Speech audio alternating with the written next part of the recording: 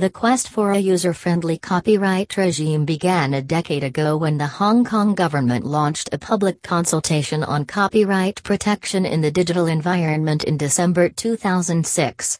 Although this consultation initially sought to address internet-related challenges, such as those caused by peer-to-peer file sharing technology, the reform effort quickly evolved into a more comprehensive digital upgrade of the Hong Kong copyright regime.